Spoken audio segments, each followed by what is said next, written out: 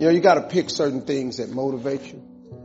The number one motivating thing for me, and I'm just being honest, was I was sick and tired of being poor. I was just exhausted.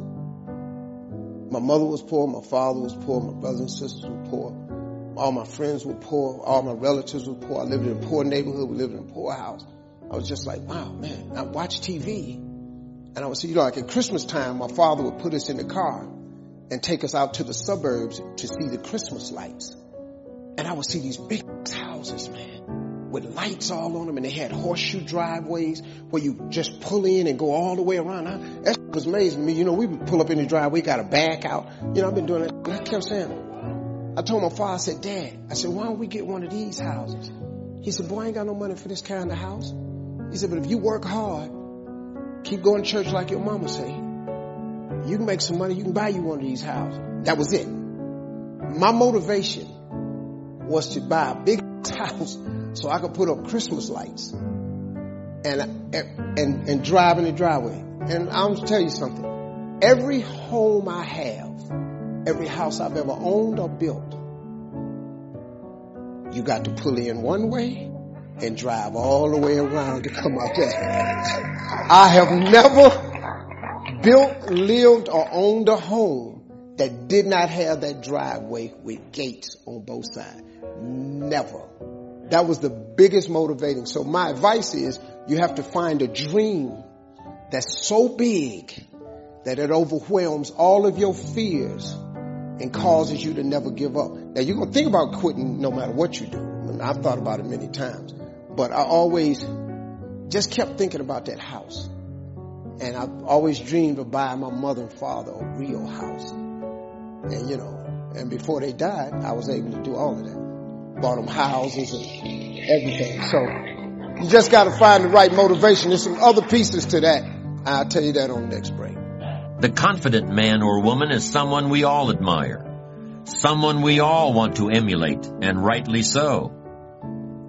The confidence man, on the other hand, is something quite different.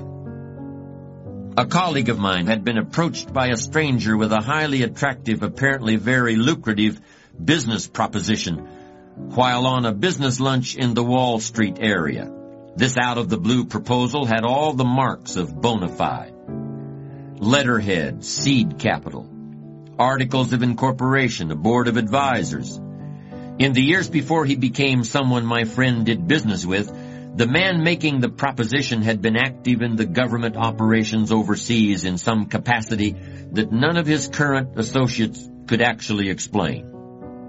This former public servant intimated that the opportunity involved buying shares in a corporation set up to import and export fresh fruits and vegetables from Central and South America outside the North American growing season. Apples in April, plums in December, lettuce in February. However, under the cover of these fruits and vegetables, they would actually be selling weapons to both sides of a civil war in a medium-sized Latin American quasi-democracy, which was and is against the law and would be hard to account for if you had a chance to win big. My friend slipped away from his lunch table and placed one phone call to a man who would know. Sure enough, this very individual had been accepting investments from wealthy individuals all over the country without ever showing his books. Furthermore, so the plan ran, investors would be invited to inspect the foreign warehouses where their goods were stored and then held for sizable ransom from their families, friends, and business associates. Can you imagine what kind of person would attempt to play such a trick on someone who knows his way around? So much for one of the few real confidence men that still operate out of a restaurant. You've got to learn to crawl before you can walk, and walk before you can run. Nobody grows to be an adult in this day and age without the leap of faith, the act of confidence which says, I have the equipment to walk among people. I have the goodwill and the sharp eye to do well and to do more than just survive. And I assure you that when you sense confidence in others, you are sensing your own strength. And if they sense that confidence that you have in yourself, they can do nothing to harm you. What others have, you also have. But what others may lack, you don't have to do without. And you can be absolutely confident of that.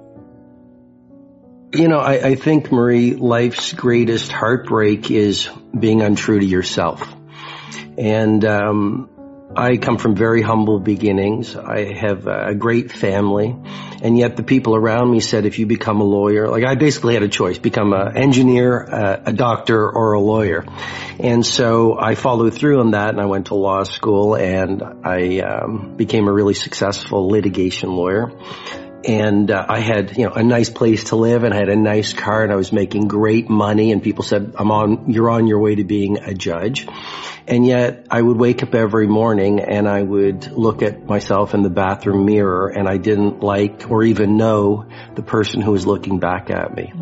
And I love that word angst. That angst just got to a point where I said I had to make some changes. And so I started listening to that silent whisper of my heart. There's something I believe in, which is instinct is much more powerful and wiser than intellect. And I think when all of us trust our instinct in a world that says intellect and logic is everything, we start to enter what Mr. Riley in the 5 a.m. Club calls the magic. And that's sort of what happened to me. I find your destiny doesn't knock, it whispers. And so it wasn't this epiphany, Right. It was just, I think when you start to trust your instinct and trust yourself versus the world, and you sort of block out the opinions of other people, the pace of synchronicity starts to open up, and these doors that you're supposed to walk through start to present themselves to you. Where I got my work ethic from was the hours I had to spend learning this.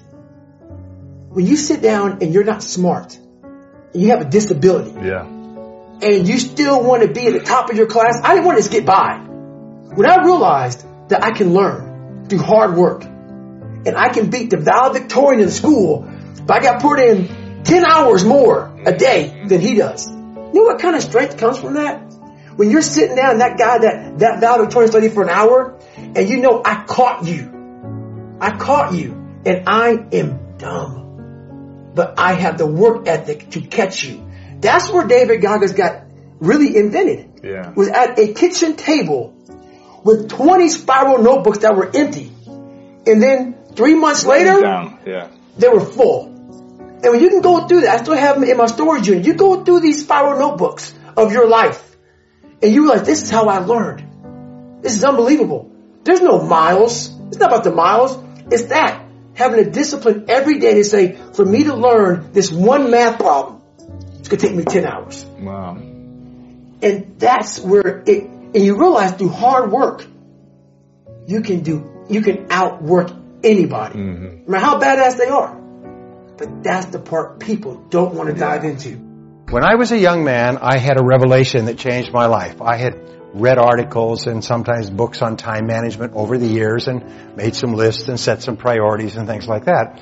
And I always felt, however, that my life was the sun and that all the different factors of my life were like planets that orbited around my life. And whether that was physical fitness or socializing or work or time management, they were all planets in orbit. What changed my life was when I realized that time management is the sun and everything that I do is the planets in orbit. Everything we do in life revolves around time because time is life. Time is the substance of our life. Is that the quality of your life is determined by the quality of your time management. That everything we have or are or ever will be a direct result of how we use our time. And the wonderful thing is we're always free to choose how we use our time. And life is going to be throwing a lot of stuff. Nobody's going to be spared. That's why Viktor Frankl called it unavoidable suffering. But suffering is a choice. You have a choice because you can suffer or you can choose to do whatever you need to do to liberate yourself, whatever you need to do to reinvent yourself, whatever you need to do to get the help that you need to overcome whatever you are stuck in right now.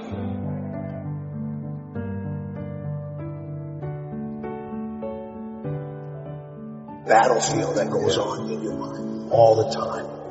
And there's bombs that are exploding all the time. Fear, anxiety, I'm not good enough. And a lot of times you're making those bombs explode or somebody else is making those bombs explode. Right?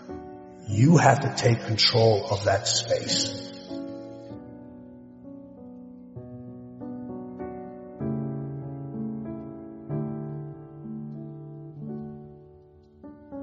To give people a vision of themselves beyond their mental conditioning and their circumstances.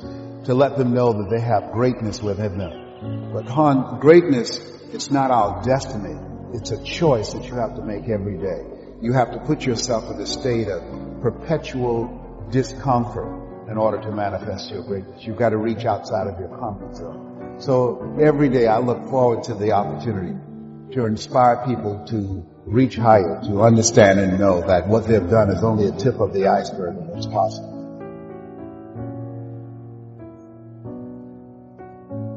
Power to me is the ability to close your eyes and imagine a world, the world the way you wish it was, and then open your eyes and make that world come true.